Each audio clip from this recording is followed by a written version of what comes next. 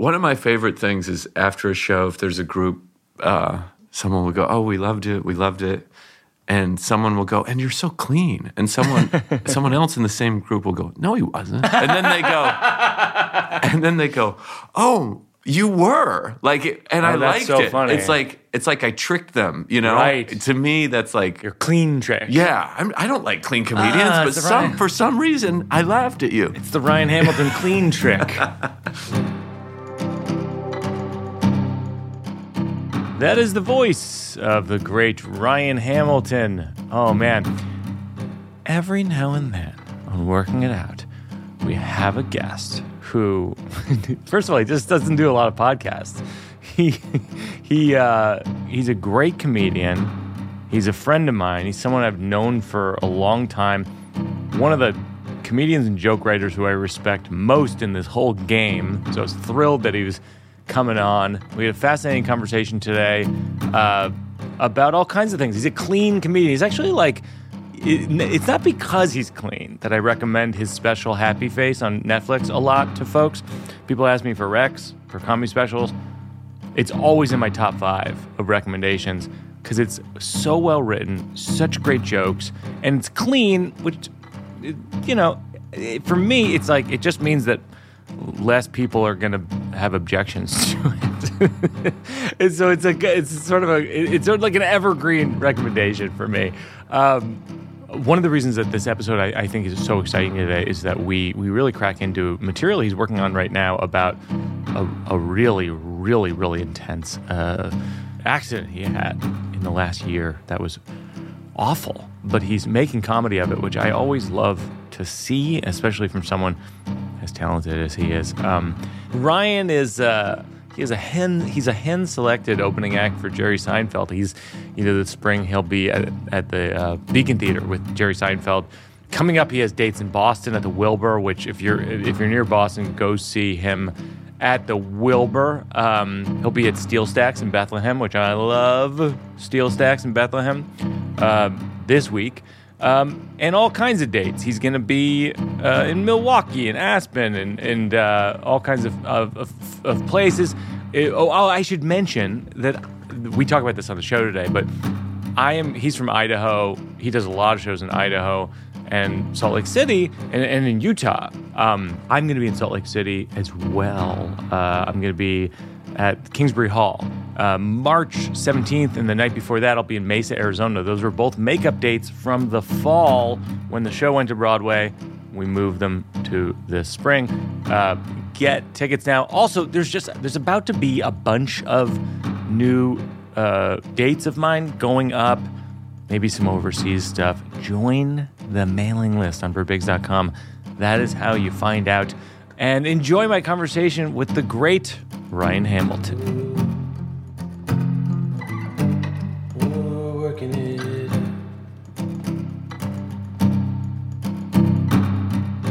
You came to the show, and I have a joke. In the show about getting hit by a bus, and how basically the cliche, anybody could be hit by a bus, which is true.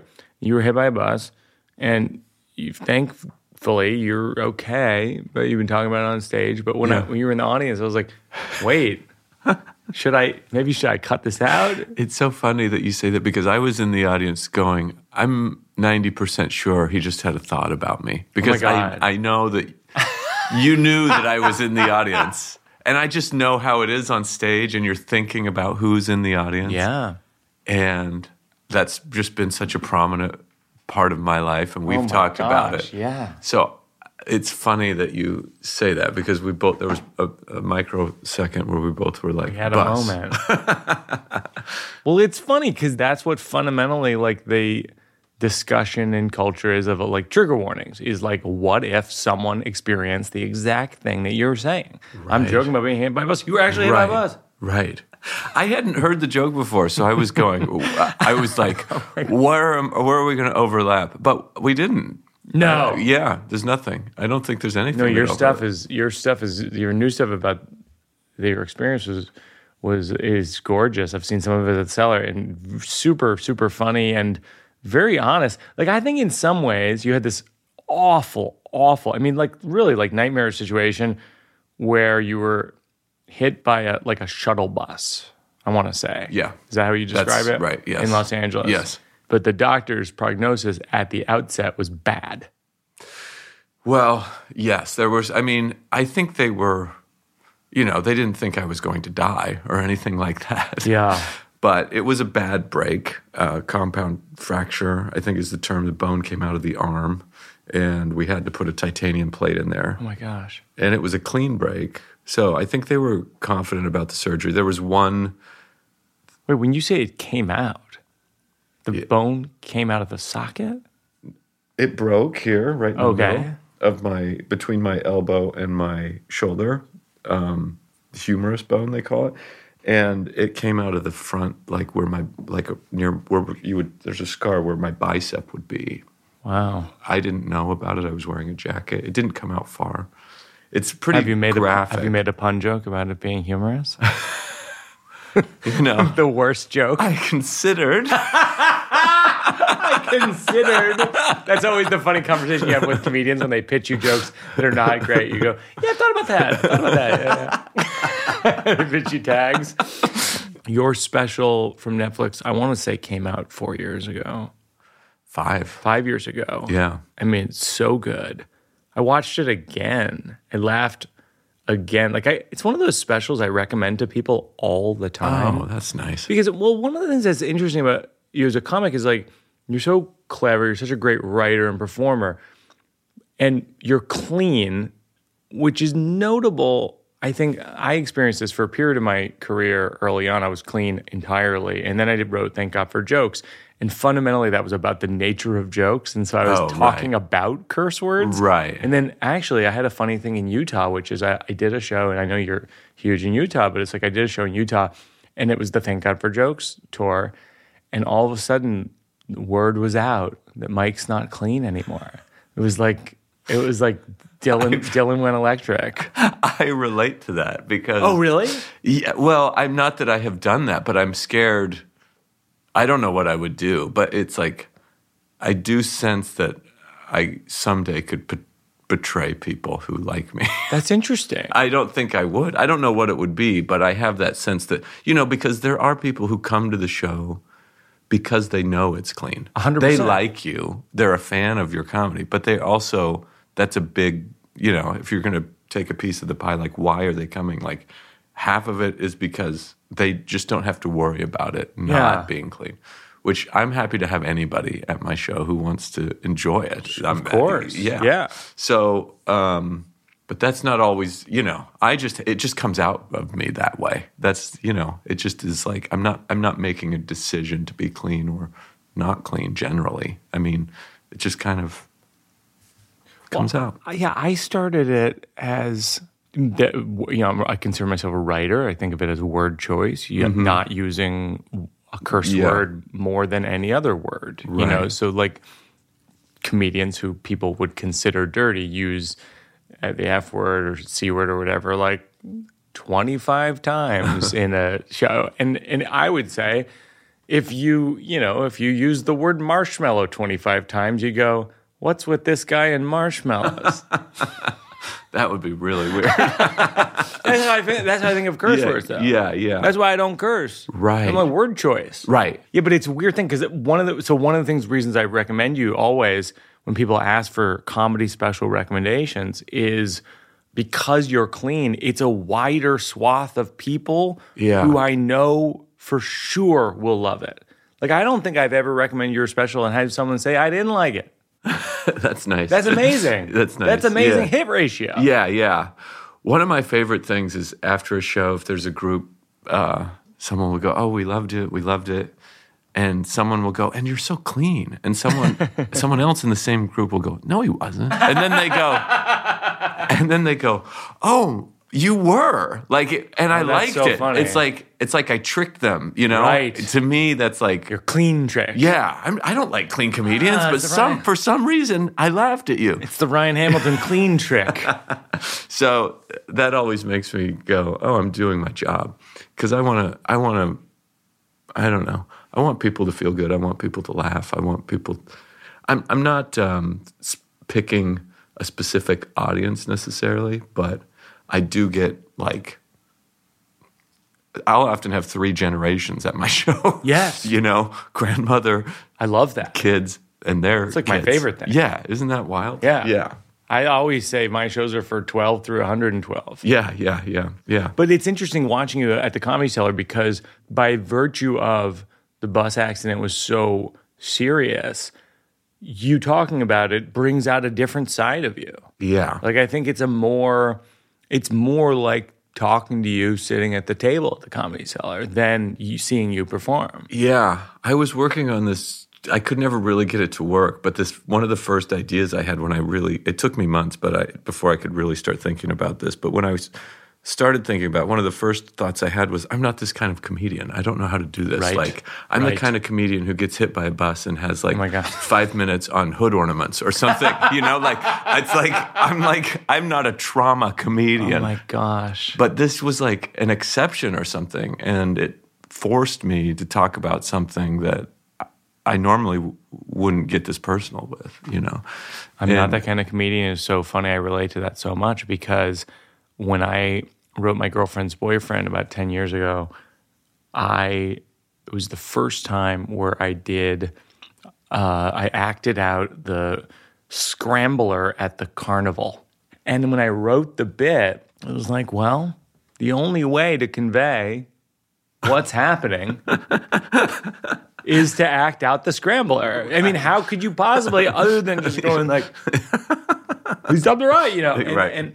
And it was actually a hugely seminal artistic moment for me because I was like, oh, at a certain point I got to let go of who I think I am and just be who I am. Yeah, right. Do you feel like that with the bus stuff?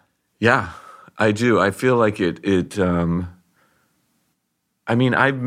written it in a way that it feels like the rhythms and everything are all the same as I've always done. Yeah. But it's deeper.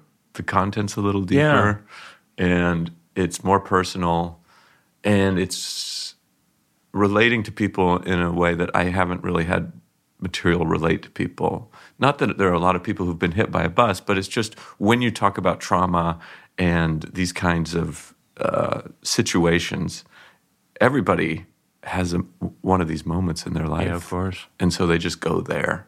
And so I think it's something I haven't really experienced in my stand-up yet with my audience. This is the first time. So I think it is different, yeah. Have you found that comedy audiences are more open-minded to any type of comedy than you would assume? Mm-hmm. Yeah, right. Because I found that when I talked about sleepwalking through a window, I was like, oh, they're like game for this.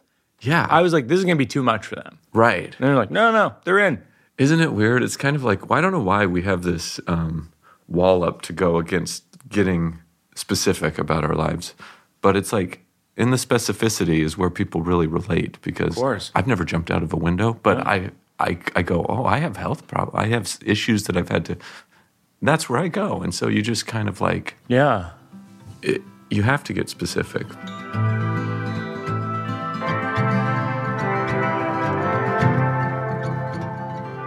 So you grew up in Idaho in like this kind of famously small town, like 1,000 people. Yeah. You talk about it in your special. Yeah. Is it all Mormon? No, it's I don't know, maybe half, a little more than half. Yeah. So there's Methodist, Lutheran, Mormon. Yeah, there's a mix. Chris Redd was on the podcast, and we talked about how in Salt Lake City, it's like one of the best comedy towns, I think arguably in the world. Yeah, I wouldn't disagree. Yeah. And I'm going to be there at Kingsbury Hall in March, and like I love going there. I love going, and and Chris was saying this too. Whenever we go, we always talk to Mormons. Yeah, we always like to. What's going on? Tell me about the religion. I want to understand this. Because it's so outside of people who aren't Mormons. It's typically so outside of what we understand as or what we were raised as. I was raised Catholic, for example, but our experience was Mormons have pretty good sense of humor. And since I said that on the podcast, I've gotten emails saying, not true, or true. People can have conflicting opinions about that. Do you think that Mormons have a good sense of humor about the religion? I do. Yeah, I do. One example is I always thought this was interesting that, Book of Mormon, when it came out on Broadway, it was like Mormonism was having this moment. Mitt Romney was running for president. Right. And it was like, what is Mormons this are coming thing? up. Yeah. And the church ran an ad in the playbill that said the book is always better. Yes. And it was like, that's pretty good smart. joke. Yeah, it's a good joke. Decent joke, right? And it's like, they didn't take offense to it. Yeah. They didn't go against the grain. They didn't come out and say there's a lot of stuff in here that, we need to defend. Yeah. They just go. The book is always better. They yes-and it. The book is always better is a 5-word joke. And as a joke writer, that's a good joke. Yeah. So, I don't know. I think if there's all sorts of people in every religion, but I think that they're a pretty good audience. Do you have any recs, by the way, Salt Lake City, while I'm there, things that I might not know to look up?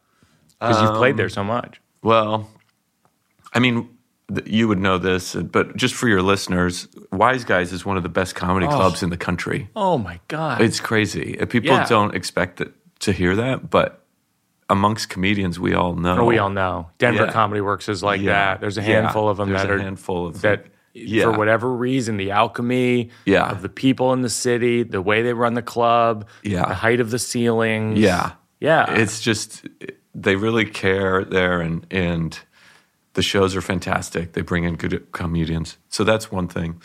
I mean, it's just a beautiful place. Anytime you can get outdoors, it's gorgeous there. It's so unique because you can get up into the mountains so quickly from downtown. Yeah. Which is like, I think you can get to like 5 different ski resorts within 45 minutes or an hour or something like that. Yeah. It's really unique. So just take advantage of that in the winter or the summer. Temple Square for the history is really interesting. Just the temple, when they came across the plains as pioneers, built this temple in the middle of the desert. Yeah. And it's still erect and stands, and it's beautiful. Do you ever play, it doesn't seem possible, do you ever play your town you grew up in 1,000 people? You'd need half the town to show up. It's not really possible, I don't think. I mean, it would be hard. I have done things like I spoke at my high school graduation. That's cool. Yeah. So I've gone back and done a few things. But I do a show in one of 2 cities. Actually, I have a date coming up in March in Rexburg, Idaho, which is 30 miles away, and Idaho Falls, Idaho, I did over Thanksgiving. And that's as close as it gets to me coming home to do a show. Right. So you grew up in Idaho, and then was college radio your first time breaking into comedy or like talking at length? Yeah, exactly. I was going to be a journalist. I had a little radio show in college, and some of us were interested in stand-up. So we did a remote for our radio show at a little pizza place. And where was this? It was in Rexburg, Idaho. Rexburg, I went to a small junior college there, and transferred later to Brigham Young University in Utah. But we did stand up in a pizza place. None of us had ever even been to a comedy show. I love we this. Just tried it, and it was broadcast on our little. We did that like 4 times. That was the first time I did comedy. Yeah, I love that as an example for people listening, because I feel like often like creatives listen to the show. There's a lot of the questions is like, I had Mark Forrester, the movie director, on, and I said like, what's step 1 for being a movie director if you want to make movies? Yeah. And with stand-up comedy, I get that question a lot. What's your step 1? When I was in college, me and my friend Michael, we took the coffee shop that was in the student center, created like a comedy night in it. Yeah. With like a little microphone and an amp and like 20 people watching, maybe 10. Yeah. And it was pretty good. Yeah. We learned a lot. Yes. And maybe it was terrible. I don't know. Doesn't matter though. Yeah. I think things are a little different now, but when I was growing up in such a rural place, I didn't have access to anything. Everything I was interested in, there was nothing like, I wanted to be a newspaper humor columnist is what I really wanted to be. I had that aspiration when I was in high school. Did you? Yeah. So I called the county newspaper when I was like 14 years. We didn't even have a school newspaper or anything like that. For people listening, newspapers are like these broad Yes, exactly. It's so hard to explain. Yeah. And they just said, actually, I kind of do this as a joke when I'm in Idaho. I just said, when you're in Idaho growing up in the 90s and you call the newspaper and ask if you can have a column, they just say, yes, you can. That's so funny. And I just wrote that all through high school.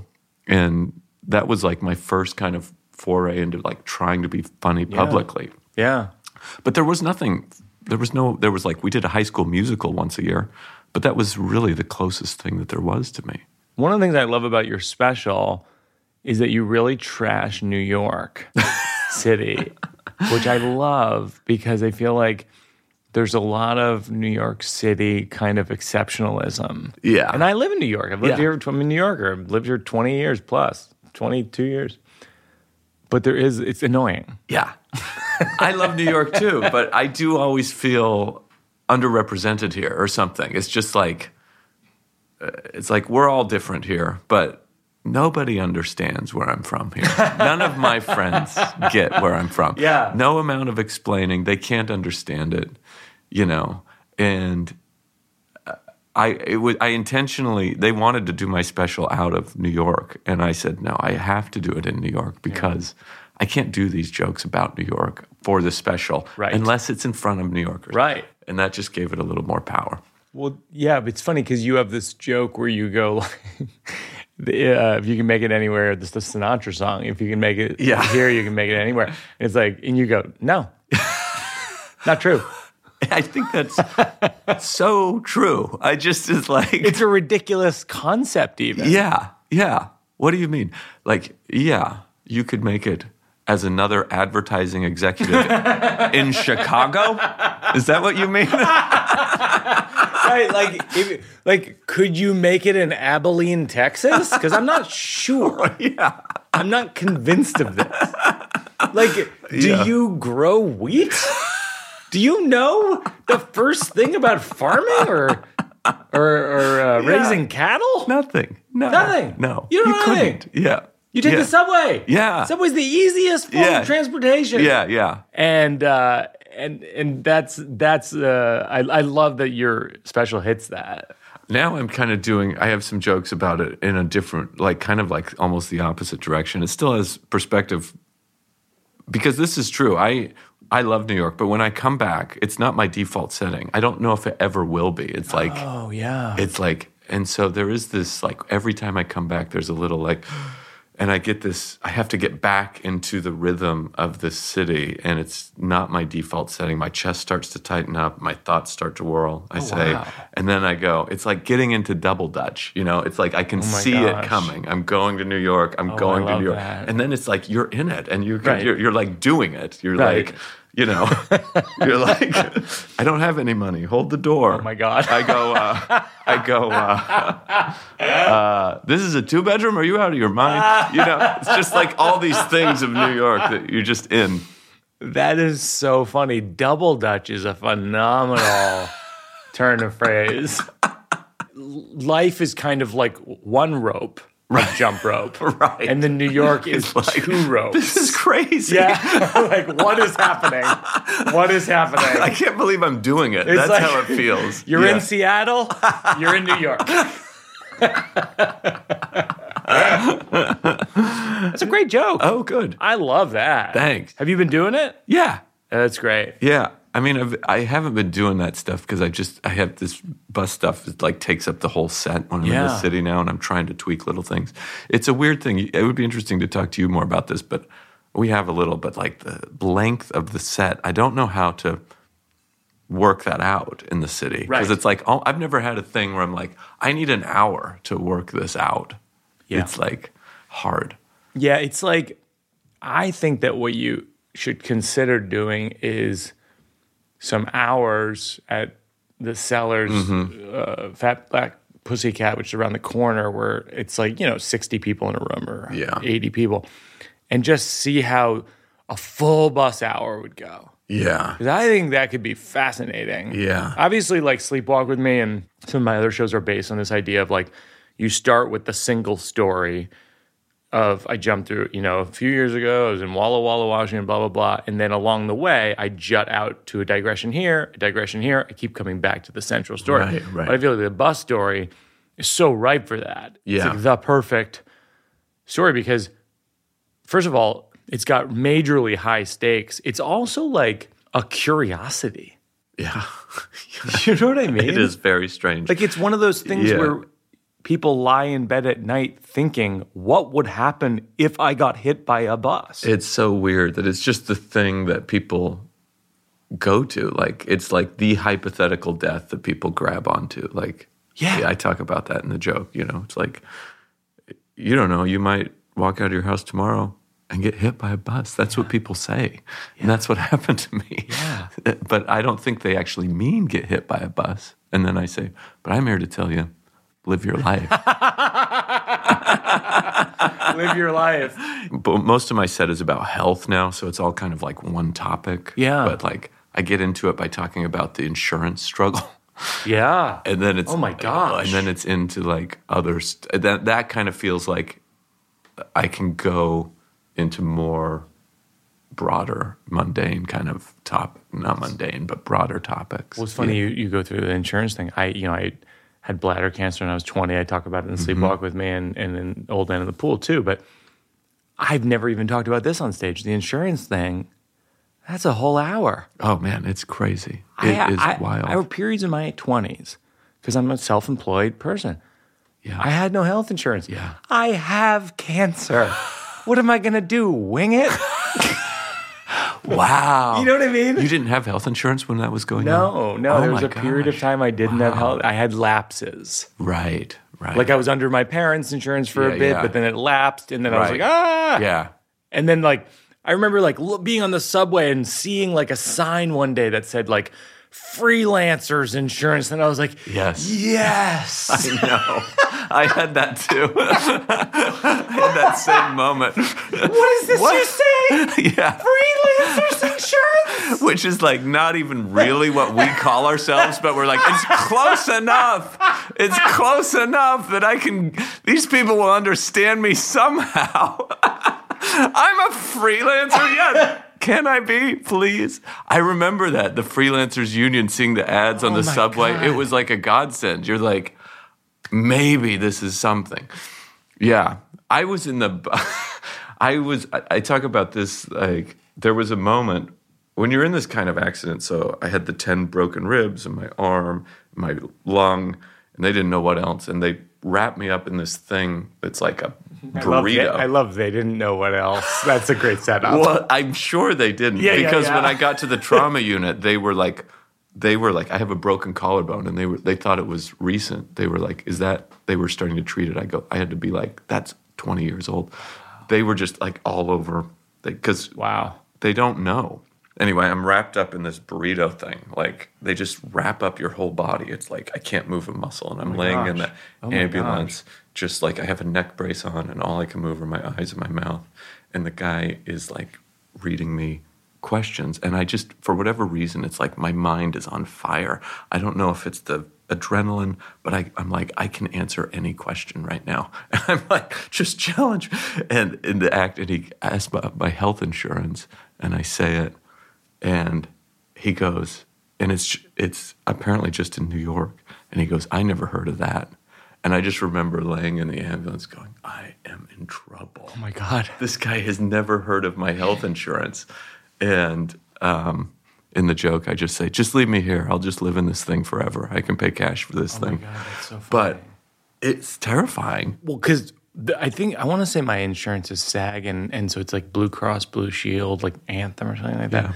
But I have to say, like, it's after years of having like non-existent the same thing you're describing, which is like, I don't think that's health insurance. Like when you go to the doctor, like, we definitely don't take that. Like, you have any cash on you? When you have the thing that says Blue Cross, it makes you so proud of being part of a corporation.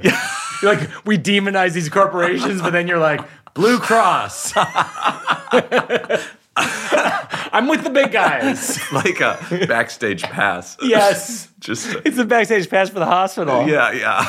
That's funny. Yeah, that's worth funny. trying. All right. Yeah. I might throw that in. Yeah. I mean, the insurance thing's a riot. It's crazy. It was one of the first phone calls I made. I made a phone call to the health insurance company while I was laying in the hospital waiting for surgery, waiting for emergency surgery. Yeah. I called them to go, I don't care, just pay the deductible because I want this.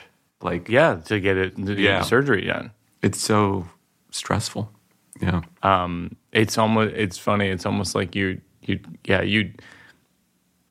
insurance I had in my 20s when I had cancer, the looks that they would give you when you would try to go to a doctor. I know. were as though you had written down the word insurance on a piece of paper and handed it to them and said, "This is my card." And they're like, "That? No. That's not how insurance works." Where does this work? Surely this is a company of some kind. But you're desperate.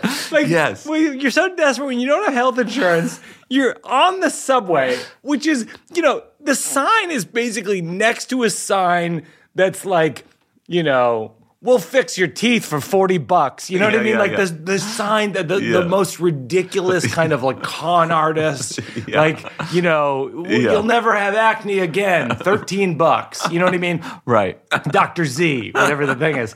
And then it's like, and you're like, well, that's bullshit. But this thing's real. This is health insurance. No, I'm sure of it. Freelancers. I'm freelancer. That's how con men work. They prey upon your desperation. Of course. We need this thing. It's so scary to not have it. Yeah. That's really what you realize is you have to be your own advocate. Like there's no other way out. Like you have to be. Yes. Like when you're in the hospital laying there, like you have these moments where you're like my ribs were all broken up and I just didn't feel good about it when I got out of the hospital. I was like, I know there's nothing I can do, but it just feels like I need more information. So I went back and they sent me to another specialist. They did a CT scan and immediately this thoracic surgeon was like, you can't travel for 8 weeks. Oh my God. And I'm like, oh, they told me like 3. And she's like, no. It's because of your lung. It needs to heal. And I'm like, well, I'm glad I didn't fly. Wow. I mean, she's like, you'd probably be okay, but I'm not sure. Yeah. So you're not going to fly until I see an x-ray at 8 weeks. And it's like, that wouldn't... Because your lung would have collapsed or could have collapsed? Just because it was injured and, because of the pressure on the airplane. Yeah. It wouldn't be able to handle that. Yeah. And this hacky comic is doing lung collapse on the airline jokes again. This guy, we've heard it. I felt like my lung collapsed when I ate that food.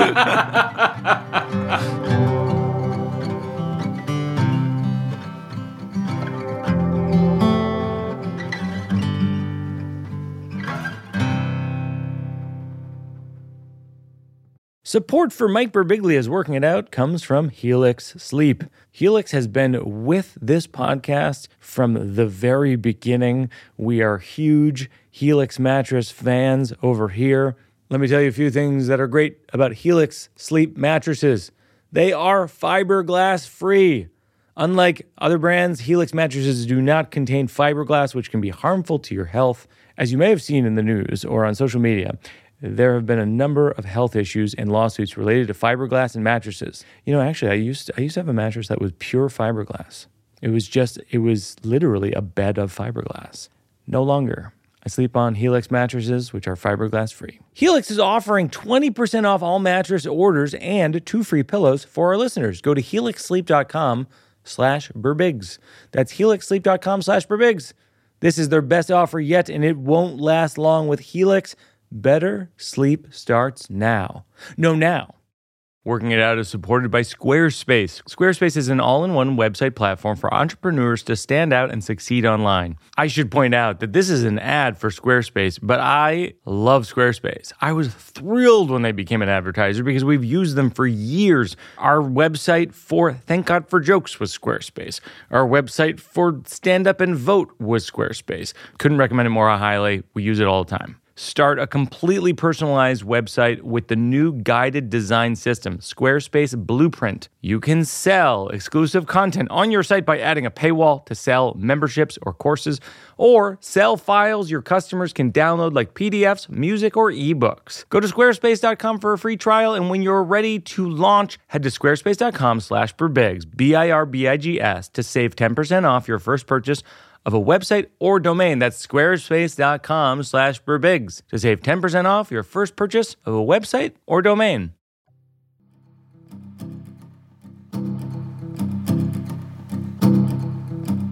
When you tell your story, what's the most extreme reaction you've had from an audience member coming up to you after a show?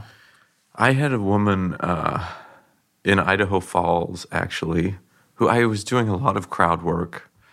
And a lot of people were just kind of talking and it was fine. But she stood up and said, I lost a son as a pedestrian in an auto accident. Oh my God. And I'm just so grateful that your mom was there to be with you. She stood up and said it in the audience. Gosh.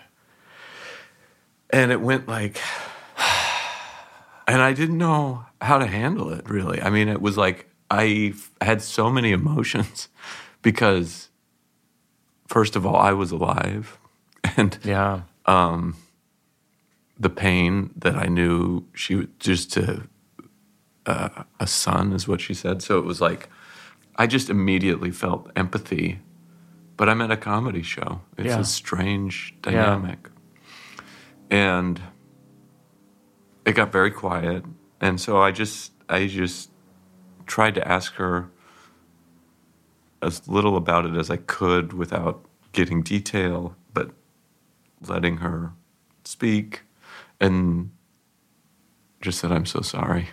Wow. I'm so sorry that happened. Wow. And if I can, I would love to talk to you after the show. Yeah. And I was able to meet them and become friends with this couple. They're very sweet people. They live in Boise. They had driven like 6 hours to the show. Oh my gosh. So now we're friends, but we went to breakfast together the next day. Oh. But it was just, it is interesting because it's like I was saying, that was very specific. The husband had to leave the show because he couldn't handle it, which I understand. And they didn't know how much I was going to talk about this. Yeah. And honestly, if I was in a show and someone was talking about getting hit by a bus for half an hour, I might have to leave. Yeah, of course. Yeah. I even now when I'm talking about it, there are moments where I'm like, I'll have a little flash of like, that was real. Yeah. Oh, it's joking, but it's like, that was real. Yeah, I have that sometimes with sleepwalking. I bet. Where right before I fall asleep, I have a flash of like, oh yeah, that could happen. Yeah. And I don't even like to talk about it. It's like I flash back to that. I flash back to dreams that I've had in my life where hitting my head against something or this or that, and I fear, what if I'm having that? And I wake up and it's real. It's weird, right? It's weird to talk about those things on stage because it's almost like I click into another place and I'm like, okay, this is the material. I'm thinking about the lines, but then every once in a while, it just flashes in where you're like, "Oh yeah, that was real." But sometimes I have that with my show with Old Man in the Pool, where I'm talking about such embarrassing things. I'm talking about, seeing the urologist when I was in high school and asking, like in hindsight, the most embarrassing questions, and I'm on stage thinking, like, "Am I saying this to strangers? What am I doing?" I've had that too. Yeah. Where you're like, "Whoa, wow." I'm oversharing a little bit. But that story about the woman saying that, I mean, it's so moving, but I think that's worth talking about in the show. Certainly if you're going to let it go to an emotional place, because I think it shows versus tells which is always, I think, what we're trying to do as storytellers. It shows versus tells the power of comedy and storytelling, which is to say that you told your story that opens up, and she tells her story where she opens up, and that's has a degree of healing that's worth talking about. Right. Yeah, that's true. I do think generally it's been healthy for me to talk about it. Yeah. Do you feel the same about the things that you've talked about? Yeah. I do. I think I'm better for having written all this material and talked about it than if I hadn't. I'd be so bottled up about it, and so it would just feel so unnatural because comedy is such a big part of me. It would be very strange to ignore it. How long did it take you to talk about it after it happened? I wasn't able to physically work for 3 months. And the first thing I did back, actually wasn't stand-up. It was I wrote for Amy at the Oscars. Oh, for Amy Schumer, yeah. Yeah. And so that was a couple weeks. And then when I got back in April, I really started to get on stage. I'd got on stage a couple times maybe before that, but I was, but I talked about it the first time I got back on stage immediately because it just felt impossible not to. Yeah. It was just I looked strange. It was obvious that I was hurt, I think. I mean, maybe I could have played it off, but it was just all occupying. So it would have been impossible not to talk about it, I think. I fiercely, as a fan of yours, as a friend of yours, fiercely believe that you should do an hour on the experience, but with digressions into other stuff. I mean, I'm at 25 minutes, 30 minutes without any kind of digressions at all. I haven't talked about physical therapy. I haven't talked about the time living in LA with my mom in a hotel for a month. Yeah. I haven't talked about the recovery. That's fascinating. Yeah. It's really interesting because I say my mom, she had to come be with me. I couldn't do it alone. I was so grateful to her, but it was we started over. It's she's taking care of me again. Oh my gosh. I'm an adult. It was but I'm helpless. I'm like a child. So it was it's we started over again. We're going to pick up right where we left off when I was 10. Wow. Oh, yeah. You realized things about your dynamic that you didn't know? It was weird. I was in such a weird headspace and in pain and all of that. But my dad had, just to add more, my dad had passed away a year before my accident. And so my mom had taken care of my dad because of his health concerns for a long time. So she kind of moved into, it was natural for her to take care of someone. And then I kind of fell into my dad's role a little bit. I felt it was just interesting. I remember having conversations with my mom about my siblings feeling this is what my dad would say right now. Gosh. I think. It was interesting. That is fascinating. But I also, because I'd just gone through COVID with my dad and then he passed, it was I knew how valuable this time with my mom was. Yeah. Also. Yeah. Even though I was recovering and it was a strange period, it was there was part of me, there was another level of me where it's this is rare and this is a valuable thing that I'm getting. Right. That's actually, I think, one of the things that you get from pain and painful experiences is you do get in clearer focus how lucky you are to have the thing you have. Oh, man. My parents had COVID twice this year, and it definitely zeroed me in on and they're in their 80s. I'm right. Okay. Right. Well, what we have is we're very lucky. Yeah. We have this. Yeah. In a way, I felt like I went to my own funeral or something weird. Oh, my gosh. Because it was I just heard from so many people who didn't know what was going on. And all I could think was, I just want my life back. I would give everything I have, just everything, just to get, I would start over, just if I could get back to it. Yeah. But life's weird. And then you get into your life, and that was the thing that I tell people. They go, what did you learn? And I just want to say that the thing that I learned, I think, is that to when you go back to your life, I just don't want to forget. It's weird. Yeah. Because I went through all that with my dad and realized how lucky I had and all the stuff I had. And then I had this profound moment because it was it was like a year and 2 weeks since my death that I was laying in the hospital. Oh my gosh. And I was like, I had this weird feeling where it all came back, where it's like, oh, this is the same feeling I had a year ago, where I said, don't forget this. Oh, wow. And then I'm like, I forgot already. It's like, and because those two things happened a year apart, it just made me go, really, really don't forget. You know? Really, really don't forget. Really this time. This time for reals. Yes. For reals. We're going to do it again. This time for real. That's how it felt. Yes. Appreciate it. Appreciate it, everybody. We're going to do it one more time. This is going to be the circle take. No, but it's in my show. I talk about how Warren Zevon said as he was dying of terminal lung cancer to David Letterman, he said, "Enjoy every sandwich." Right. But the enjoy every sandwich thing, it's like, for me, I feel like a metaphor for what you're describing, which is like having everything taken away, and appreciating what you have or what you used to have is, I think, COVID for a lot of people. Yeah.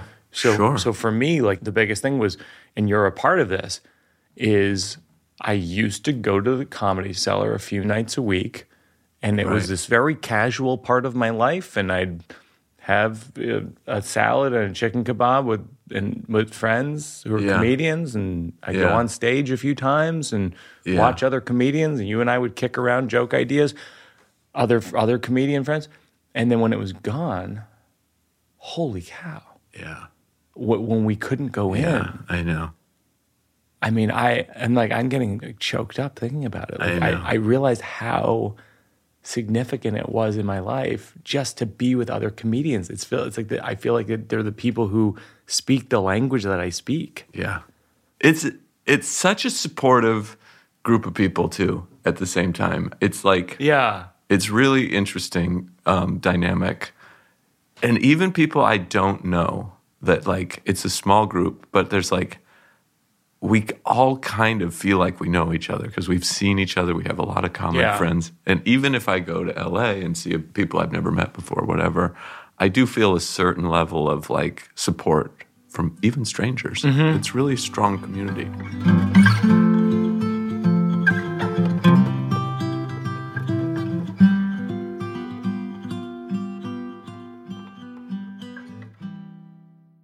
Working It Out is supported by Squarespace. Squarespace is an all-in-one website platform for entrepreneurs to stand out and succeed online. I should point out that this is an ad for Squarespace, but I love Squarespace. I was thrilled when they became an advertiser because we've used them for years. Our website for Thank God for Jokes was Squarespace. Our website for Stand Up and Vote was Squarespace. Couldn't recommend it more highly. We use it all the time. Start a completely personalized website with the new guided design system, Squarespace Blueprint. You can sell exclusive content on your site by adding a paywall to sell memberships or courses, or sell files your customers can download like PDFs, music, or ebooks. Go to squarespace.com for a free trial, and when you're ready to launch, head to squarespace.com/birbigs, BIRBIGS, to save 10% off your first purchase of a website or domain. That's squarespace.com/birbigs to save 10% off your first purchase of a website or domain. Support for Working It Out comes from Vuori.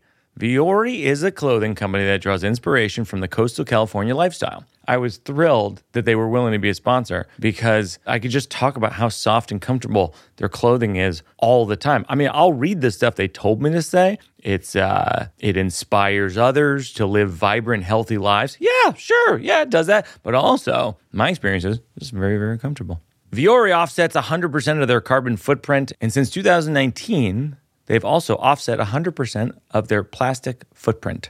Vuori is an investment in your happiness. For our listeners, they're offering 20% off. Ooh, that's good. Your first purchase. Get yourself some of the most comfortable, versatile clothing on the planet at vuori.com/birbigs. That's vuori.com/birbigs.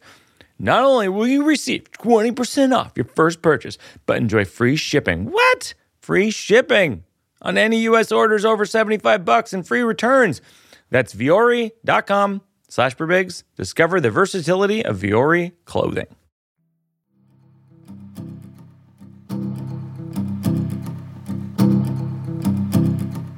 We're going to have to keep the slow round for next time because I'm going to go straight to material because I can't have you here and not work on material. This is what I wrote down. I haven't even put this on stage. I have an injury, like my left shoulder I broke like 12 years ago. And so I'll go for physical therapy and massage therapy and things. And I was in another city on tour in the fall, and I went to this massage therapist named George. I told him about my shoulder. I can't really move it. I don't have full mobility. And I showed him the mobility, and he started moving it around in ways that made me scared that he was not hearing me. And then he said, by the way, this is a section of the show called From the Notebook. I mean, this is not audience-tested material. Right. This is just the story. This is me writing down my notebook when it happened. So I don't have all the jokes yet. But he said to me, in my country, there's a saying that God, and I thought, oh no. Because I thought, I'm not sure I believe in God, and I definitely don't believe in George. And partly because George is very proud of George. Like, he's very like this buff ancient Greek warrior body guy. And he goes, we have a saying that God gives us our bodies but doesn't put them back together. And I said, what's that again? And then he says it again. I still have no idea what he's talking about. I have to figure it out. So I say, I'm trying to like understand his accent. I go, are you from Greece? And he goes, Romania. And then he says, some people say I'm magic. They come in, they say, George, you fixed me. And now I'm even more nervous because I don't believe in God or magic. And I still don't believe in George. And I'm not sure his story is even true about these people. I don't think anyone said he's magic. And George works on my shoulder. At the end of it, he sits me up and says, how does your shoulder feel? And I said, it's magic, George. You fixed me. That's great. It's a nice little vignette. I don't know what to do with it. I've been wrestling with this injury forever, and I've written down a lot of different little vignettes like this. Yeah. Like George. Yeah. So what kind of doctor is he? Oh, he's just a massage therapist. And he's just it almost looked like he was straight out of a movie about like the Roman Empire or something. Right. This is a very unique character. He looks like God gave him his body. Yes, that's right. That's a good point. Yeah. Right, there is some trust. Yeah. When someone evokes God and they look a little bit like a Greek god. He's like, this is how you put your body back together. Now, I can help you put yours back together. That's really funny. Yeah. Yeah, you want a body like this? You want a body like this? I can get you set up. You know what's funny? I didn't even make this connection. I've been reading. My daughter's been reading about like Greek gods, and so I picked up my wife and I picked up a book about Greek gods that like grown-ups and kids can read together. And I'm reading the Greek gods book, realizing how little I know. I know. I mean, there's so much. My God, do I know nothing? Yeah, I know. You ever read a book and you think you pick it up and you think like, I'll know some of this stuff. And then you're going, every sentence you're going, well, that's new. Well, I didn't know that. You don't know anything. Yeah. That's Greek gods. Yes, I know. But the thing about the Greek gods that drives me nuts is when you have a daughter, my daughter's 7.5 years old, it's like the most sexist. Oh, it's crazy. I mean, yeah. It's like there's this god and then his nymphs. I'm like, So if you're a girl, where do you see yourself in this story? Are you the god or are you the nymph? Right. Yeah. And it's kind of, it's troubling, of course. And of course, everything for centuries and millennia, there's misogyny. And like, where do you begin? A lot of these gods are about to get canceled, I think.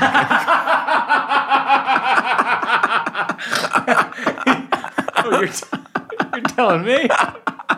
I mean, they've had it too good for too long. Yeah. No, clearly. Mount Olympus is not. It's not as high. Oh my God, dude, that is so funny.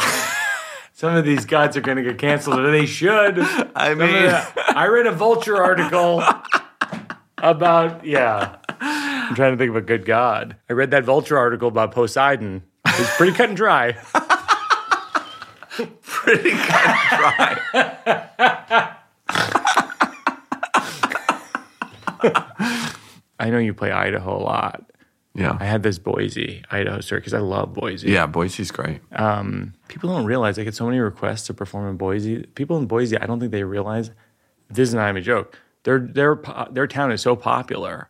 It's hard to get availability at their theater. You can't get a venue there. I've been trying to get... It's wild. Yeah, people are mad at me because I haven't been there for so long. No, I get these constant comments. How come you don't come to Boise? I'm trying to. I'm on the phone with my agent. How come you can't... I know. We can't play Boise. It's weird. It's a weird problem that doesn't exist in a lot of markets. No. What is happening there? They need to build a theater. They need to build another theater. They do another one. There's demand. Whoever's building these things. Okay, so one of the things that I do when I'm traveling, I'm sure you do this a little bit too, is like try to get to the town a little bit early, experience the town a little bit, mention it up top. Yeah. It's like a nice way to feel like you're part of the town. Yeah. And every now and then I find myself in a jam and I miss my flight or whatever it is. So one time I went to Boise and I get there 2 hours before the show. So I have no experience of the town whatsoever. Right. And I say to my tour manager, I go, "What did you do today?" Because he got there the night before. Because I went to this great place for breakfast called Goldie's. They told me the wait would be an hour, but it actually only took 20 minutes. And I go, "That's a cocky restaurant. Pull it back, Goldie's." And he laughed. And I walked on stage. I said, this morning I went to Goldie's. They said it was an hour wait. It was only 20 minutes. And then I did the punchline. It got a laugh. And it was as though I had gone to Goldie's. Yeah. So here's where it gets bad. Next morning, I wake up. I ask for directions at the front desk to Goldie's. Hotel clerk goes, "Thought you ate there yesterday." Oh. And I thought, it's a pretty small town. I'm used to lying in larger cities. Even as I say this, I'm lying about how witty I was in that moment. I wasn't witty. I was groggy. I hadn't drank my coffees from Goldie's yet, which I may or may not have drunk eventually. So it's like a fun... That's great. Like a fun little that's a funny little thing.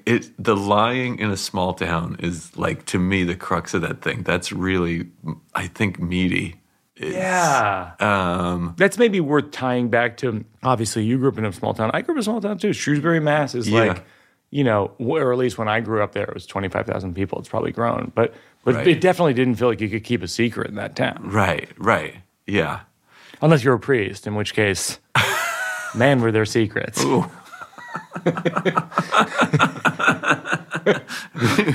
Kept by all, apparently. You want to learn how to lie? Oh, gosh. Yeah.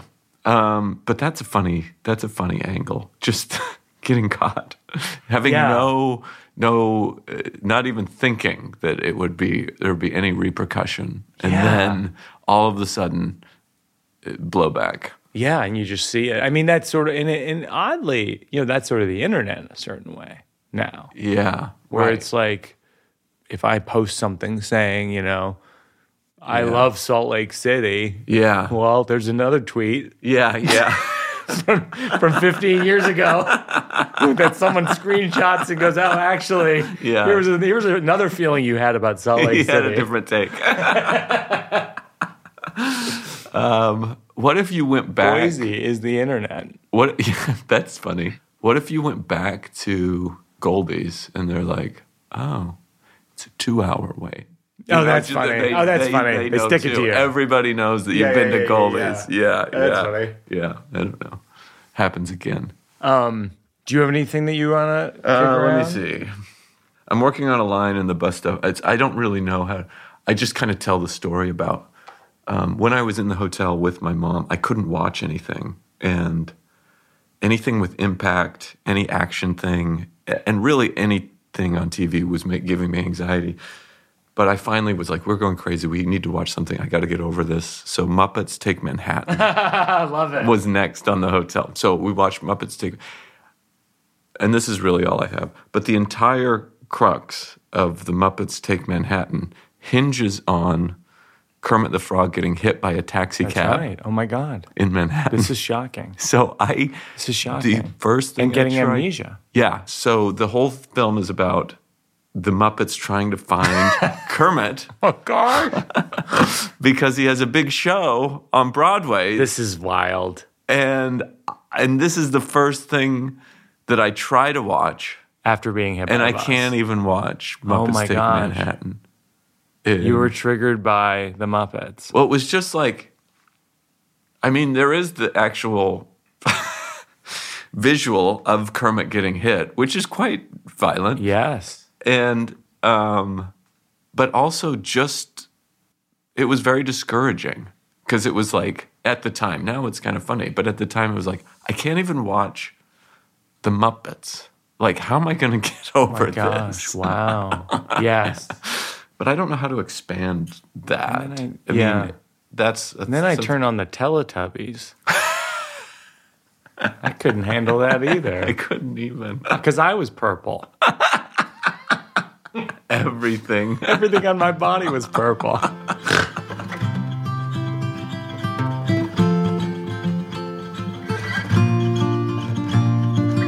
The last thing that we do is working it out for a cause, and if there's a nonprofit that you think is doing a good job, then we'll contribute to them, and we'll link to them in the show notes. Okay.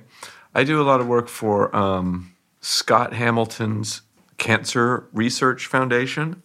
My father died from esophageal cancer, and I connected with these guys when my dad was going through treatment. I did an event with Scott. He's an Olympic athlete. He's an ice skater.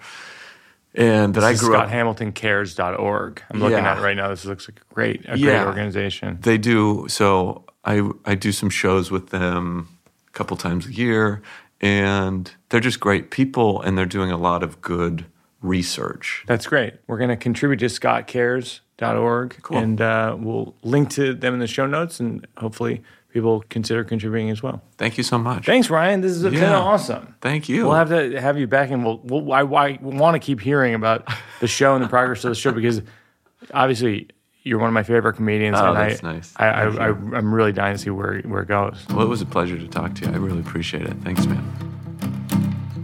Working it out, cause it's not done. We're working it out, cause there's no one.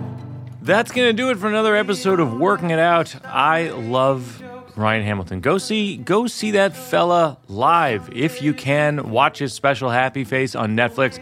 You can follow him on Instagram, Ryan Hamilton.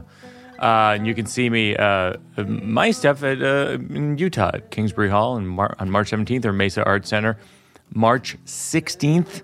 Our producers of Working It Out are myself, along with Peter Salamone and Joseph Berbiglia. Associate producer Mabel Lewis, consulting producer Seth Barish, assistant producers Gary Simons and Lucy Jones, sound mix by Shub Sarin, supervising engineer Kate Belinsky, special thanks to Marissa Hurwitz and Josh Upfall. My consigliere is Mike Berkowitz, special thanks to Jack Antonoff and Bleachers for their music. Special thanks to J. Hope Stein, my wife, the poet. Her book Little Astronaut is in bookstores now. Special thanks to my daughter, Una, who built the original radio fort made of pillows for the podcast. Thanks most of all to you who are listening. Thank you for all the great feedback and comments on Apple Podcasts. If you have 45 seconds, help us out and spread the word on there that we exist in this sea of podcasts. But we care so much about ours, and we work so hard to make it nice and tidy and sound real nice and bring the best guests like Ryan Hamilton. Thanks most of all to you who are listening. Tell your friends, tell your enemies. In the spirit of Salt Lake City, tell your enemies, and then also tell them about Mormonism. You know, there's a lot more complexity. As I always say, the book is always better. We'll see you next time, everybody. Working it out.